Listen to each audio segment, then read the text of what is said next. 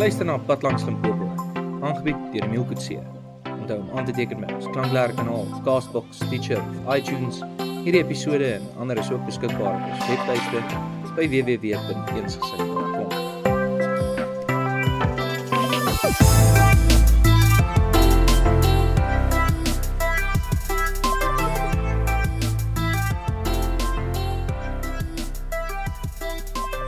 Dis 'n baie goeie vraag. Hoe lei jy mense? Dis nie die maklikste ding op hierdie aarde om te doen nie.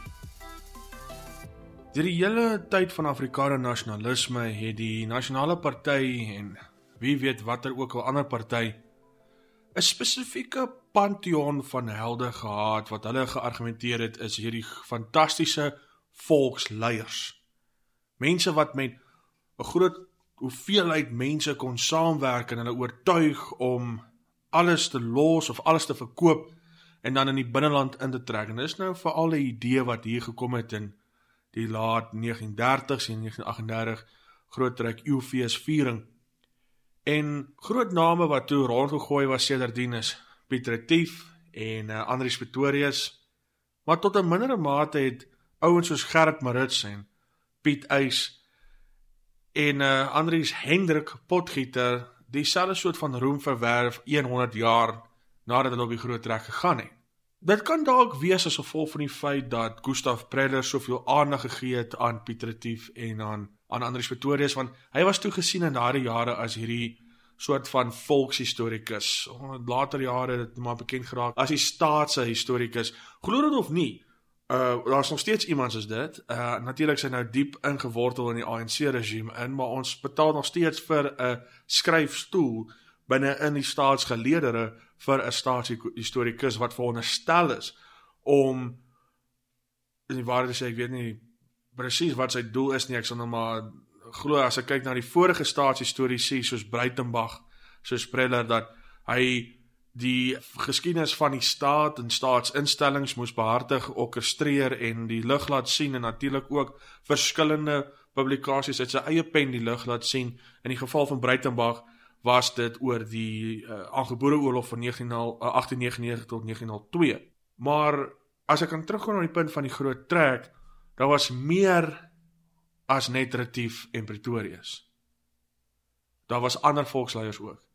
Daar was ander trekleiers. Ek dink dis 'n baie beter woord om te gebruik as volksleier, dis trekleier. En om hierdie ouens te oortuig om saam met jou te trek, wel dit het spesifieke eienskappe van 'n mens gevra wat jy moes hê om mense daarvan te oortuig. En daar was 'n hele verskeidenheid van trekleiers of leiersfigure deur die hele tyd van die groot trek. In die groot trek sal ek persoonlik plaas van 1835 tot en met hier by 1852, so al julle 17 jaar. Nou met hierdie episode van Pad langs is dit ek wat bietjie solo gaan. My vriend Johan is besig om huis te trek en ek het van gesê met die grootste liefde, maak seker jou nuwe tuiste is mooi ingerig. Ek sal hierdie week of hierdie keer se pad langs behartig en dan met ons volgende keer gaan ons weer 'n lekker dialoog hê oor wat gebeur het by die slag van Bergendal, wat ons vandag nou noem as deel van Mpumalanga, alhoewel in daai jaar het bekend was as Oos-Transvaal. Maar ek het die voorreg gehad om in my maand daardie gedeelte van die wêreld te gaan ontdek of verder te ontdek. Jy sien, met een reis ontdek jy iets, maar die tweede reis ontdek jy dit bietjie verder van 'n ander bepaling of van 'n ander benadering af, van jy is nooit dieselfde persoon op die tweede keer wat jy was op die eerste reis wat jy behartig het nie. En ek het die kans gekry om verskillende dorpe in Mpumalanga te besoek en natuurlik ook oor te skiet in Limpopo. En alhoewel hierdie dorpie deel was van die ou Transvaal en deel was van die ou Oos-Transvaal, is hy nou deel van die Limpopo provinsie. Dis letterlik die situasie daar. Jy kan gaan kyk op 'n kaart. Die dorp wat ons fokus op is deel van die Limpopo provinsie. Sy naam is Oorigstad. Dis letterlik 'n klipgooi weg van die Mpumalanga provinsie af. En dis hoekom ons dit dan nou maar genoem het Pad langs Limpopo. So hier is die eerste episode van die Pad langs sy eerste reeks oor 'n interessante monument wat 'n mens kan kry in die provinsie van Limpopo. En net soos al ons ander provinsies en selfs ons buurstate, is daar 'n magdom van interessante monumente om van te kies. En met hierdie besoek, het ons toe besluit, kom ons vat die Voortrekker begraafplaas in Oorigstad. Nou mense sal hom kry reg langs die Burgersfortpad wat mense tussen Burgersfort en Oorigstad heen op kan reis, of wat die twee dorpe met mekaar konnekteer. En jy gaan dit regtig nie kan mis nie. Die padtekens is nog steeds daar, dis duidelik. Mense kan gerus daar stop, makliker stop, met gemaklikheid daar stop. Jou kar uitklim, hom toesluit, en dis net 'n paar tree, dan is jy reg daar. Dan kan jy letterlik die Voortrekkers uit die vroeë 19de eeu, kan ek maar sê, in die oë kan kyk, van dis hoe nader jy in hulle oë gaan kom, is presies daar waar hulle nou herbegrawe is in daai massagraf. En as 'n mens nou daar in die stilte sit, en dis pragtige vistas, met die berge wat die dorp omring, en jy begin verder lees in die geskiedenis van Oorigstad, en jy begin verder lees in die geskiedenis van Andries Hendrik Potgieter. So jy sny 'n bietjie retief uit, jy laai 'n bietjie minder Pretorius in jou daaglikse denke, en jy fokus op hierdie ander trekleiers, Gerrit Maritz, Piet Uys, en dan die een wat ek nou al op fokus in hierdie potgooi episode, is Andries Hendrik Potgieter en sy magnumoniese impak in wat later die Transvaal geword het. Tot op 'n manier, of tot 'n mate, verkwalik ek die owerhede van die verlede, dat hulle nie soveel impak geplaas het op die belangrike rol, of die, hoe kan 'n mens nou sê, die so sterk rol dat hy gespeel, dat mense dit nie kan miskyk nie. Jy kan dit nie wegwens nie, van Andries Hendrik Potgieter. Ek bedoel, as daar nou een ou was wat rooi mure gehad het, dan was dit Hendrik Potgieter, of Andries Hendrik Potgieter. Kom ons noem hom nou net Andries van nou af. Maar ek gaan nie praat oor Pretorius regtig nie, want Oorigstad het regtig niks te doen met Andries Pretorius nie.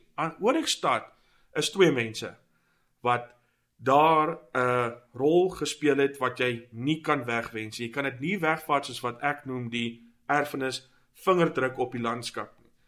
Andries Hendrik Potgieter, en 'n Nederlander met naam van Georgius Gerardus Oorich. Dis waar die stadsnaam vandag, soos hy vandag bekend staan, vandaan kom. Dis 'n Nederlandse handelaar gewees. Georgius Gerardus Oorich. Nou die dorp se volle naam is eintlik Andries koppelteken natuurlik Oorigstad. Andries Oorigstad. Maar een ding van die Transvaalers is, hulle het groot name gegee vir dorpe en het nooit regtig gehou vir die langtermyn nie. Ek kan byvoorbeeld dink aan Pretoria se volle naam. Pretoria se eerste naam was Pretorius dorp. En toe nou later die hele posisie kry van hoofadministratiewe stad, was nie regtig die hoofstad nie. Die hoofstad van Transvaal was Potchefstroom. Dis wat die geskrifte ons gesê het. Pretoria is net waar die regering gesit het. Mense sal dit ook sien met die Amerikaanse state, jou hoofstad is nie per se waar die regering sit nie. Die hoofstad van die staat van New York is Albany, is nie New York stad nie. Maar hy het daar gelê. Pretoria se tweede naam vanaf Pretorius dorp was Pretoria Philadelphia. Pretoria koppelteken Philadelphia. En dis was te veel om te skryf, of te veel om te druk, of dalk wil hulle nie verbinding gehad het met die stad in Pennsylvania nie, en toe is dit net Pretoria. Maar jy kry dieselfde ding met 'n dorpie in die ver ooste Transvaal, vandag so in Mpumalanga, net so naby Volksrus. Wakkerstroom was eintlik eers Andries Wesselstroom, want of nie Andries Wesselstroom, ek vra verskoning, Martinus Wesselstroom. Al die Andries het my nou 'n bietjie so oor my tong laat val. Martinus Wesselstroom, Martinus Wessel Pretorius, die seun van Andries Pretorius, en toe word dit later aan Wakkerstroom. So, die name was natuurlik lang, en ek kan ook dink hier in die noordweste Zeerust, dis eintlik Koetserust, maar toe later net verklein na Zeerust toe. So die boere het nogal redelik langerige name gegee vir 'n paar dorpe. Dit kon gewees het om iemand te vereer soos Martinus Wesselstroom, wat later Wakkerstroom geword het. Dit kan ook natuurlik gewees het soos Pretoria, wat ook vir die Pretorius gesin, Andries en MW, tot hulle eer na hulle vernoem is. Potchefstroom, wat vernoem is na Andries Potgieter, die chef, met ander woorde die chief of die hoofman by die mooi rivier, wat die stroomgedeelte is in Potchefstroom. Maar later aan is die name net verkort, en dis hoekom ons nou nie meer vandag praat van Andries Oryxstad, maar net van Oryxstad. Maar Andries Hendrik Potgieter, dis jammer dat daar nie nou 'n biografie is, of 'n behoorlike dokumentêr al oor hierdie ou gemaak is nie, want maak nie saak as jy argumenteer hy droog gemaak of nie. Hy het 'n merkwaardige rol gespeel. Want toe hy nou verkies is as 'n trekleier wat nou in die binneland gaan intrek oor die Oranje rivier, wat hulle genoem in daai tyd die Transgariep area, is dit nie hy wat die eerste volwaardige republiek tot stand gebring het nie, die Republiek van Potchefstroom-Wynberg. Is dit nie sy trekgemeenskap wat Wynberg gestig het nie? Wynberg wat beteken die dorp van Wen, die Wendorp, Wynberg. En ek dink Andries Hendrik Potgieter moes of baie geduldig gewees het, of aan die ander kant glad nie, en hy moes net 'n harde kop gehad het, want saam met sy trekkergemeenskap, wat ingesluit het, 'n 10-jarige Paul Creer, wat saam met die ander manne moes help beklei teen die Matabele's van Mzilikazi by Vegkop. Andries Pretorius moes hulle lei deur rivierdrifte, deur veldslae. Hy kon nie net tou opgee nie, hy kon nie net die handdoek ingooi nie, hy moes elke oggend opstaan. Dus hy seker klaar sy pyp vol tabak gebak het, en klaar sy koffie uit die kan uit gedrink het, moes hy aangaan met die deel wat daai dag vereis het om die doel van, of die doel wat hulle nou gesê hulle wil bereik as trekkers tot verwesenlik te bring. Dit was 'n republiek van hulle eie. Buite die insaal wat die Britse ryk, een van die sterkste ryke selfs in daai tyd, in hulle lewens kon hê, en selfs oor hoe hulle 'n republiek sou lei. Op 'n mate kan mense seker argumenteer dat Andries Hendrik Potgieter was verskriklik anti-Brits. Soos 'n radikaal anti-Brits. En dalk was dit nie gesond nie, dalk was dit nie wys nie, maar as gevolg van daai motief, as gevolg van daai invloed, het hy verder tot in die binneland getrek. Nou nadat hy Mzilikazi verslaan het, daar kry jy in vandag se Noordwes-provinsie, die ou Wes-Transvaal, die nedersettings soos Potchefstroom en later aan Zeerust of Groot Marico. En hy kan net nie daar bly nie. Hy het mos nou 'n dorp waar hy die hoofrol speel. Die dorp dra self sy naam. Maar hy wil nog steeds nie net ankers ingooi en net daar voort aan bou nie. Hy trek verder, sy nuuskierigheid het seker daarom dit hom heeltemal oorgeneem, en hy's tot deur in die verte in tot by wat ons vandag noem as Louis Trichardt, wat op die voetwalle van die Soutpansberg is. Daar slaan hy ankers vir 'n rukkie, en daar word Soutpansberg dorp gestig. Word later genoem Schoemansdal, wat vernoem is na Stefanus Schoeman, een van die hoofrolspelers binne in die boere-burgeroorlog van die 1850s.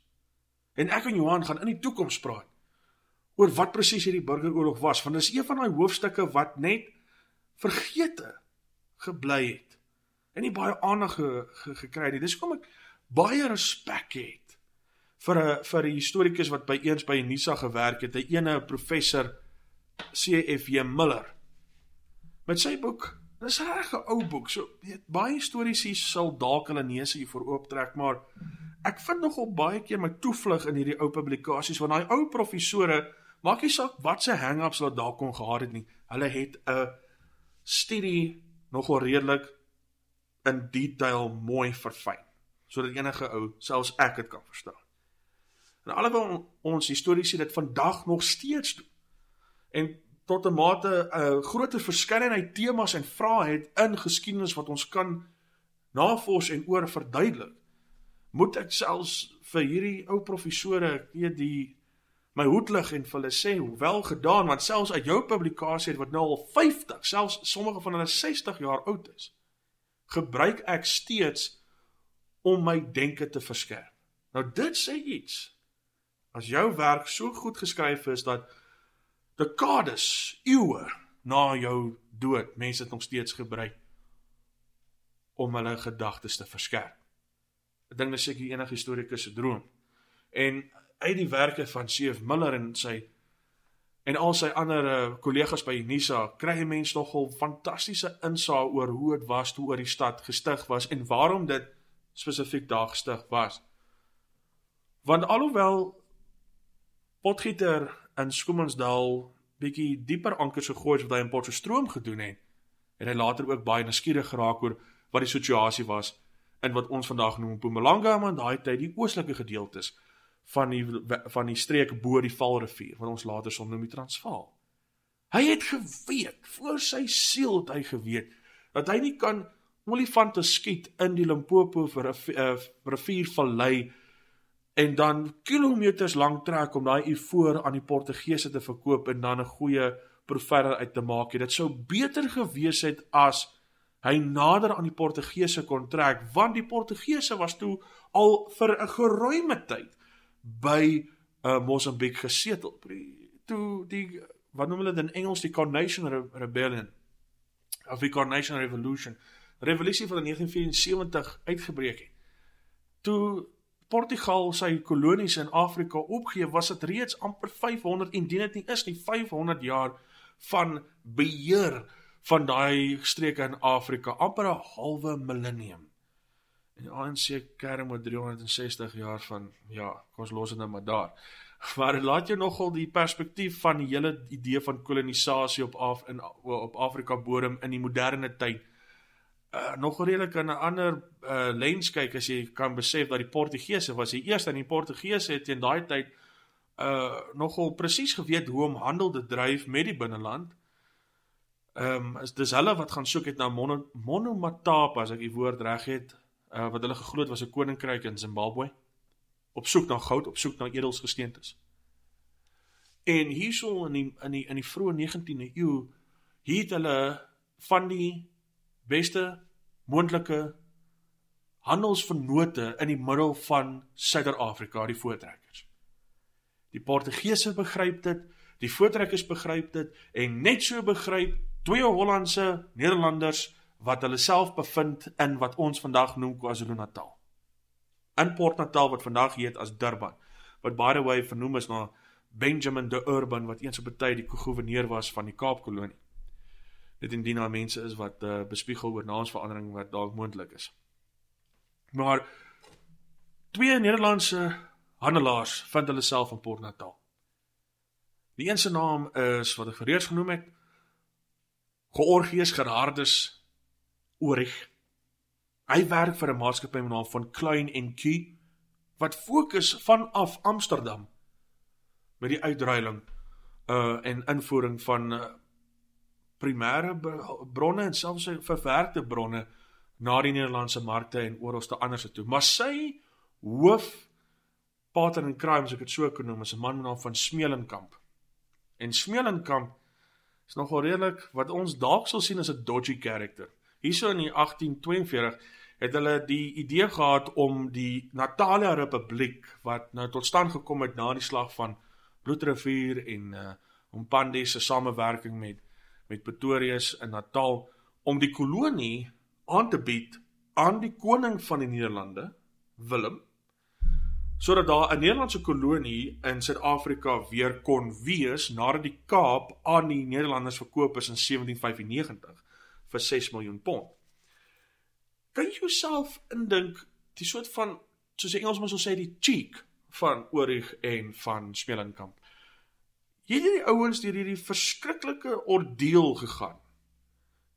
Maar kan jy jouself indink, hier gaan hierdie trekkers in een van die mees roerendste episodes en gebeurtenisse van hulle lewens, binne in die binneland in.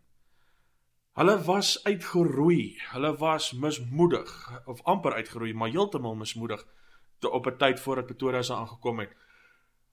Hulle het nie altyd geweet waar die volgende maaltyd vandaan kom nie. Hulle is letterlik deur 'n struggle. En nou het hulle uiteindelik hulle republiek aan kusfront, uiteindelik hulle republiek waar selfs 'n hawe is, hulle het uiteindelik 'n republiek met 'n hoofstad, Pietermaritzburg, uiteindelik 'n republiek waar hulle selfs 'n kerkgebou gebou het, dien jy die gelofte vat as die beginpunt van daai geloftekerk in Pietermaritzburg. Hulle leef tot 'n mate in vrede met die Zulus, bo die Tugela rivier, hulle leef in harmonie tot op 'n mate met die Britse handelaars aan Port Natal, waarmee hulle later aan sal slaags raak, gedurende die geveg by Kongola, of die geveg by Port Natal, waarvoor die King so belangrik is. As jy in Natal is en jy sien die King standbeeld, so jy weet waaroor dit gaan, nog iets wat 'n mens pad langs daar kan vind. En hier kom die twee Nederlandse handelsvennote daaraan, en hulle is van, kom ons gee dit aan, of kom ons bied die kolonie aan die Prins van Oranje, en ons vra die Volksraad as hulle dit sal aanvaar, sodat die Nederlanders hulle kan bewaar teenoor enige Britse of Zulu aanvalle. Van daai punt af maak dit sin, maar op 'n groot manier was dit ook baie onsensitief. En natuurlik het die hele plan in nie geval, of gewerk in dit geval. En baie mense sal dan nou maar in die volgende boot klim en teruggaan en sê, wel, jy weet, ons het getraai, maar nie Oorich en Smeelinkamp nie. Hulle kom toe agter dat hierdie voormalige trekkers, hierdie Nataliërs, is nie die enigste voortrekkers wat op die groot trek gegaan het nie, die groot migrasie, die groot exodus uit die Kaapkolonie. Daar's ander, en hulle is tans onder die leierskap van 'n man met naam van Andries Hendrik Potgieter. Ons moet met hulle kontak maak, ons moet met hom 'n verband smee, sodat wat ook al in die binneland kan kry, deur ons kan tot by ons kan kry, dan kan ons dit verhandel en dit by hulle koop, in ander woorde, hulle kry geld, ons het produkte om die handel te doen, ons kan daar uit 'n profit maak, en ons kan letterlik hierdie 'n wen-wen situasie maak. En Andries Hendrik Potgieter val vir die deal. Dit maak sin. En hy skuif toe nader aan die Portugese, maar nou net nie in Portugees Oos-Afrika of Mosambik soos dit noem nie. Hy is daar in die Oos-Transvaal, en daar saam met sy trekkergemeenskap, ek weet nie hoeveel ouens het hom gevolg vanaf Potchefstroom tot by Schoemansdal of Zoutpansbergtop tot in my Oorstad nie, maar hy het nog steeds 'n gevolg gehad. En daar stig hulle toe die dorp. En toe die vraag seker opkom oor wat gaan ons dit nou maar noem, toe kom dit op van, wel, kom ons noem dit na ons leier, hierso ons Andries, dankie vir jou onbaatsigtigheid, maar ons vernoem dit ook na ons hoofhandelsvernoot, meneer Oorich, en ons maak dit Andries Oorich stad. Maar nie alles was pleis nie, dit was nie 'n paradys nie, dit was nie maanskyn en rose nie. As dit was, waarom is daar dan 'n voortrekker, fortifikasie, of hulle noem dit in Engels 'n embankment, 'n verdedigingsmuur, wat 'n mens vandag nog kan sien in Oorichstad. Nog een van die interessante monumente wat 'n mens pad langs daar in Oorichstad kan vind. En daar gaan ons in die toekoms 'n potgooi episode oor dit doen. Maar daai fortifikasie was nodig vir 'n verdediging, vir beskerming. Want die voortrekkers wat daar in Oorichstad was, het dit nie maklik gehad nie. Hulle het, weet, as PW Botha gepraat van die totale aanslag op Suid-Afrika in die 1987s, dan was daar 'n totale aanslag vir die voortrekkers in Oorichstad. Hulle het probleme opgetel met die Bapedi. So erg dat Andries Hendrik Potgieter die wapen moes opneem om teen Sekwati, die koning van die Bapedi, te gaan beklei. So hulle het oorlog beleef. Hulle het 'n vyand gehad wat 'n mens nie met die gewone naakte oog kan sien nie. As gevolg van wat was nou die naam van die ou met die mikroskoop? Ek het dit altyd onthou in my biologieklas, Antoni van Leeuwenhoek, dink ek is sy van. As jy nie 'n mikroskoop gehad het nie, dan sou jy nie hierdie vyand kon sien wat die voortrekkers amper uitgeroei het by Oorichstad nie. Ek dink malaria is 'n virus, maar dit was presies dit, malaria. Elke keer as hulle die gesagte gezoem van 'n muskiet gehoor het, was dit soos 'n aankondiging aan die doodsengel dat hier is iemand om te vat. Malaria het daai arme mense uitgeroei. Daar was selfs tweespalk tussen die leiers. Mens sal lees in die nuwe boek wat deur die Akademie van Wetenskap en Kuns uitgegee is, of hulle komitee op geskiedenis wat gelei word deur professor Frans-Jan Pretorius van Tikkies, hulle het 'n boek uitgebring oor 'n algemene geskiedenis van Suid-Afrika, en in die hoofstuk wat handel oor die groot trek, verduidelik het vir jou dat teen 1849 1849 AD, was daar so tweespalk gewees tussen wie eintlik oor die stad beheer, dat oor die stad was letterlik 'n geflopte eksperiment. Teen daai was Andries Hendrik Potgieter nie eens meer woonagtig in oor die stad nie, hy het teruggetrek Soutpansberg toe. Hy het daardie leierskap van die verre Noord-Transvaal weer op sy skouers geneem.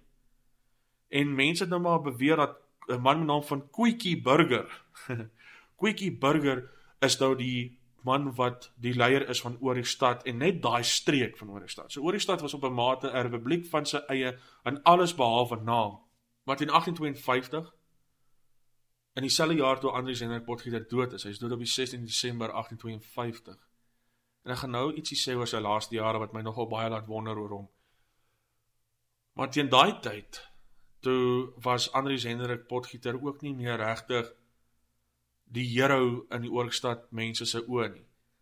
Teen daai tyd het die mense wat in Oorigstad en Leidenburg gebly het, maar besluit dat as hulle nou 'n verteenwoordiger moet kies wat namens hulle kan praat, nou in die nuwe Transvaalse Republiek wat vanaf Januarie 1852 aanvaar was as 'n staat, aanvaar is as 'n republiek buite die beheer van die Britse Ryk, as gevolg wat mense lees in die Sandrivier Konvensie.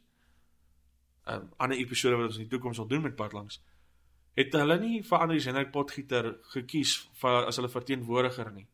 Hulle het 'n ou gekies met naam van W.E. Joubert. Was Andries Hendrik Potgieter na so kort tydjie persona non grata in die tweede dorp wat sy naam gedra het? Dit lyk vir my al te meer so. Dalk was dit omdat die idees wat daai voortrekkers in die Oorigstad gedeelte gehad het om welvaart vir hulle self te skep. En omdat dit gevou het, was almal nou mismoedig en hulle vir hom blameer vir hulle agteruitgaan. Want jy sien, die voortrekkers in Oorigstad het nie individueel kontrakte gesmee met Oorig en Klein en Key of met Smellenkamp en wie ook al hy wou gewerk het nie. Die voortrekkers in die Oorigstad streek het hulle eie maatskappy gestig. Dit was 'n fantastiese lang naam. Iets soos die boere emigrantie wat bo die 26ste breedtegraad gevestig is in die land bo die Vaalrivier, een enorme lang naam. Mens kan dit sien by die begraafplaas soos wat jy daar stop. Want hoekom dit so gestipuleer was, is dat die Britse Ryk het gesê dat enigiets onder die 26ste breedtegraad is sy majesteit, of ten daai was dit haar majesteit, want Victoria was toe nog jong gewees. Alles vanaf die 26ste breedtegraad ondertoe is haar majesteit se ryk.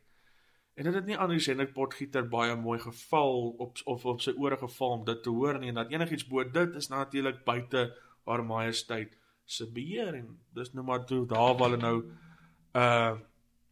toe besluit het, wel dan bly ons bo daai breedtegraad en hier stig ons na die dorp en dis ons maatskappy, en deur hierdie maatskappy alleenlik gaan ons handel met Oorig en enige ander handelaar wat met ons by ons wil iets aankoop en wat ons dan by hulle iets kan aankoop. En ongelukkig het dit net nie gewerk nie. Dink net vir jouself, as dit wel gewerk het, hoe beter die voortrekkers sou gewees het, hoe moeiliker dit sou gewees het vir iemand soos Andries Pretorius om hierdie ikoon te word binne in die Transvaal. Want as dit goed gaan met die mense, dan bekommer hulle self ons nou nie oor helde en leiers om hulle uit die moeilikheid uit te help nie. As dit sleg gaan, is dit heeltemal 'n ander storie. En is dalk ook die rede waarom Andries Hendrik Potgieter sy ondergang beleef het, of dat hy nie meer so gelief was, selfs na sy dood nie. En selfs in vandag se lewe is Andries Hendrik Potgieter nie regtig iemand wat die historiese se koppe nog laat krap of die gewone belangstellende oor laat wonder nie.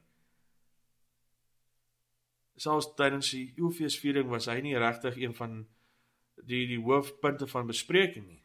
En dalk sal ouens soos met my nie saamstem nie, maar dis hoe ek het nou maar opgesom het na wat ek al gesien het. Andries Hendrik Potgieter is soos die soos die John Adams teenoor die Thomas Jeffersons en die George Washingtons van die groot trek. As ek nou daai analogie kan skep. Hy was 'n hoofspeler, maar ons het nog nie regtig sy hele doen en laat en sy hele manier van bestaan en sy hele en al sy motiewe en al sy dade mooi vasgetrek het nie. En ek dink nou met die nuwe millennium skool van historiese is dit van kardinale belang om hierdie ouens en soos wat die Engelsman sal sê die subaltern histories bietjie meer ten vore te bring. Want vandag is Andries Hendrik Potgieter wat? Die enigste dorp wat nog sy naam erken tot op 'n mate is Potchefstroom, en ek noem dit tot 'n mate want die ANC wil die plek vernoem na Klokwy. Nog, hulle het dit nie gedoen nie, hulle het nou in die munisipaliteit vernoem na JB Marks. Ohrigstad staan bekend as Ohrigstad. Na die flop van Ohrigstad, lyk dit vir my het meneer Ohrigh nie weer regtig iets probeer doen met die boere nie. Dalk was hy vies. Al wat ek weet, hy is in 1850 oorlede. Natuurlik daarna kon hy nou niks doen nie.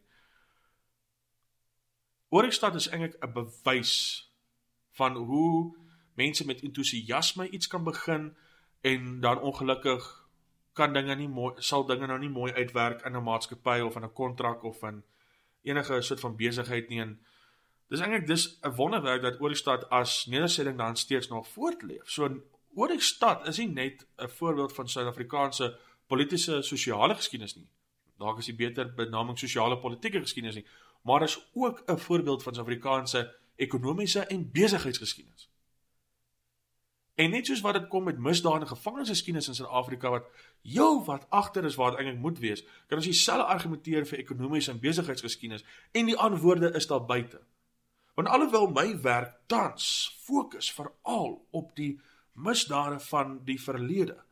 Ek is 'n groot disipel oor die idee van mens moet die misdaad en gevangenisgeskiedenis van jou land so behoorlik as moontlik bestudeer, want dit wys vir jou waar ouens soos die soortgenaamde loopholes geneem het, waar goed skeef geloop het, waar dit nie dalk moes skeef loop. Dis hoekom ons dit noem 'n misdaad.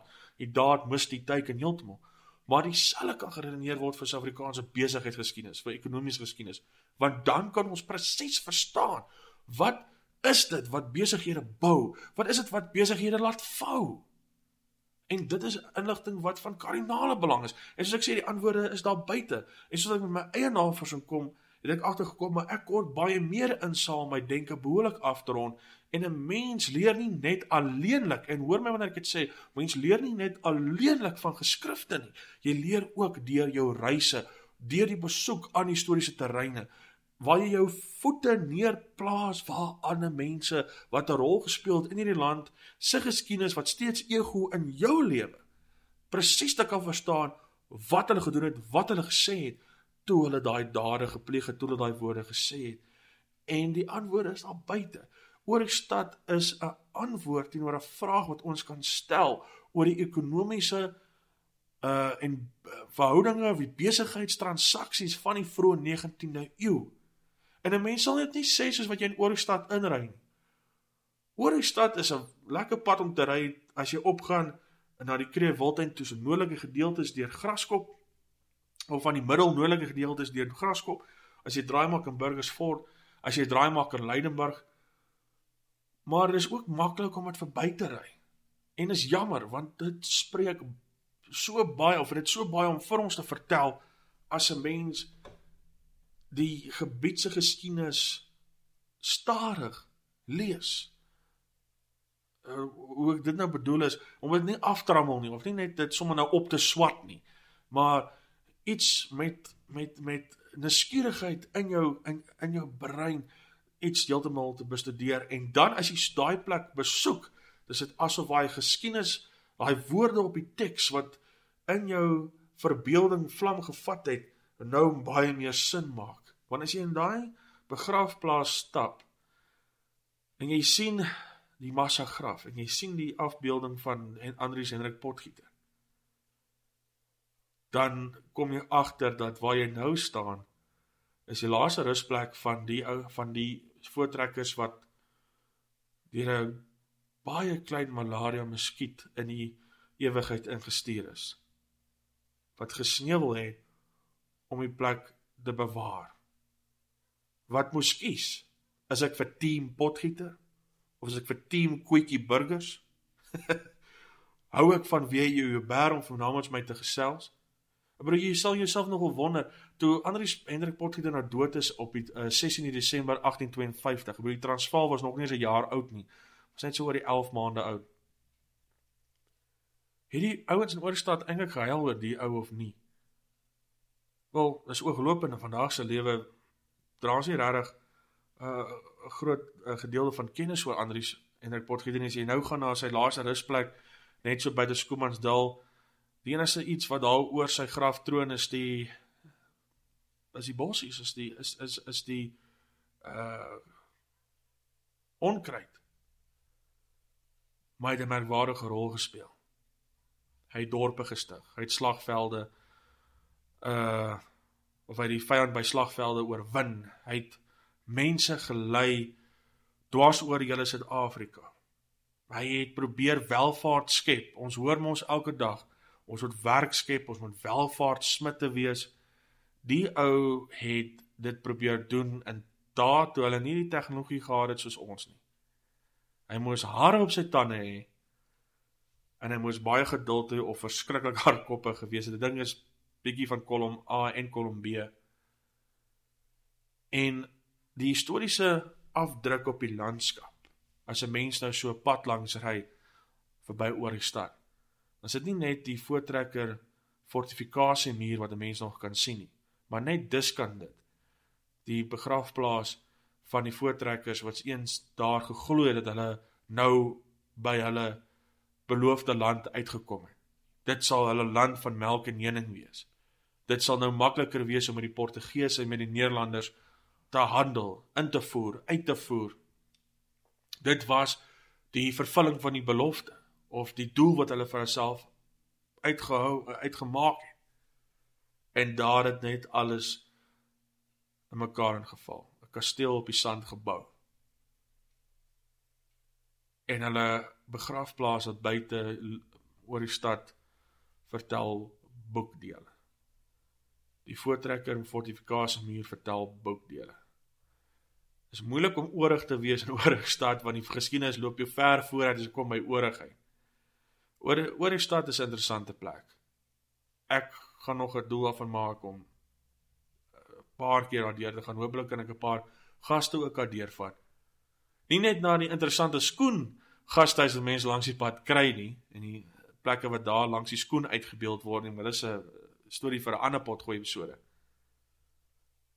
Maar ek hoop met hierdie gesprek, waar ons bietjie geraak het aan Andries Hendrik Potgieter, en die impak van die groot trek deur hom in wat ons vandag noem as die Limpopo provinsie in die ou Oos-Transvaal, die oprigting van Oorigstad, die rol wat gespeel is deur maatskappye en handelaars soos Oorig en Smelingkamp,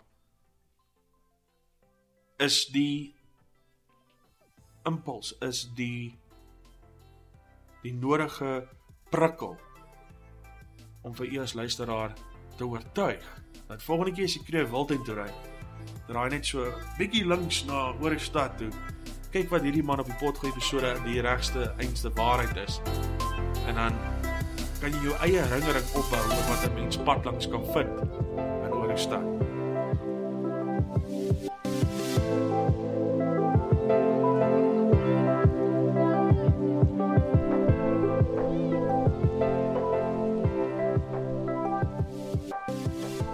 Ek het toe die pad gevat na Oorigstad toe, en die manier hoe ek gery het was die Graskop.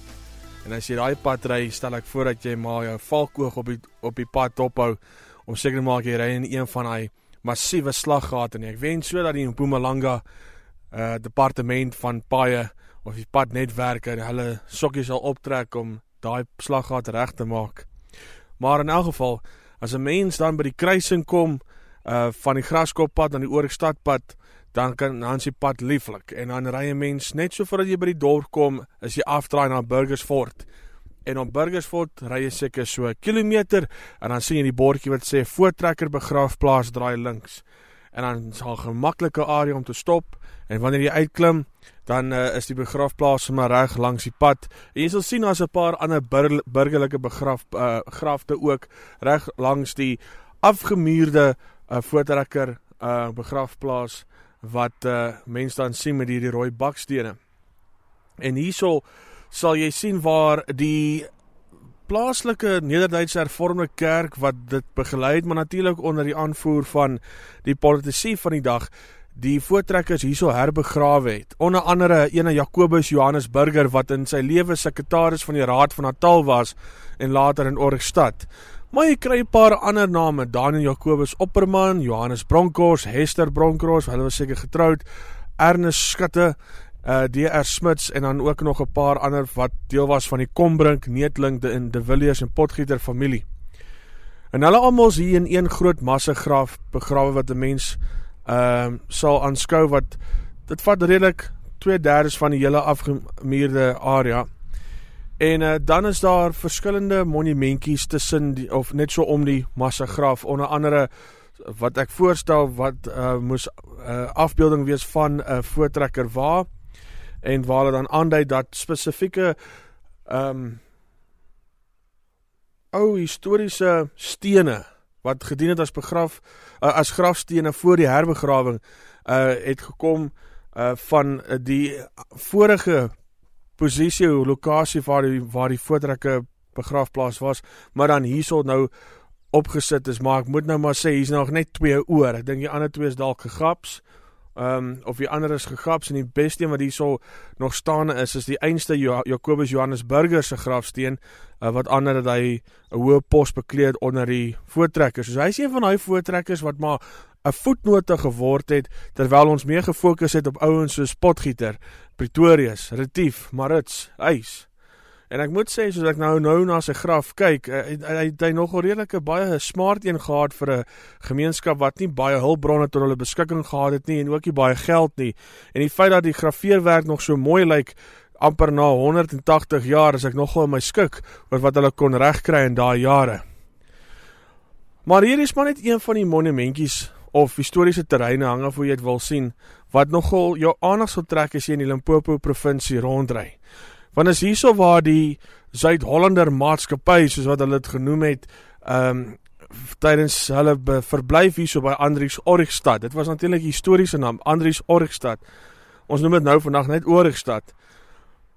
Maar dit was feitelik net soos wat die VOC was. Dit was 'n maatskappy wat 'n landstreek binne gegaan het en daar gebly het vir die hoofdoel om handel te dryf met ander maatskappye, met ander besigheidsmanne. En dit is een van daai maatskappye wat in ons besigheidsgeskiedenis nog nie baie aandag gekry het nie. En as jy wil kyk waar die voormalige entrepreneurs begrawe is, voortrekker entrepreneurs as jy wil, ek glo nog niemand het regtig gekyk na die voortrekkers in die formaat van entrepreneurswese nie, maar hier is hulle laaste rusplek, en jy sal dit nie mis nie, want reg buite staan daar op die baksteenmuurtjie, en dan gaan dit in lees soos wat dit hier so staan, die maatskappy der Suider-Hollandse emigrante binne die 26ste graad agter die Portugese havens. Dit was die besigheid se naam gewees. En dan in die middel staan daar Origstad met die amptelike kenteken soos wat hulle in daai jare gebruik het. So hierdie begrafplaas is eintlik vir my baie interessant, meer as wat mense al seker nou sou dink, en veral hierso in die uithoek van die Limpopo provinsie. Maar as jy op pad is na die Kreewiltuin toe en jy vat nie die gewone hoofweg nie, stel ek voor, hierdie is 'n goeie 10 tot 20 minute stop, en nog iets wat 'n mens kan pad langs vind hierso in die Limpopo provinsie. My naam is Emile Kutsie vir Eensgesind. Dankie dat jy saamluister. Jy het geluister na Pad langs Limpopo, aangebied deur Emile Kutsie, vervaardig deur Eensgesind Media.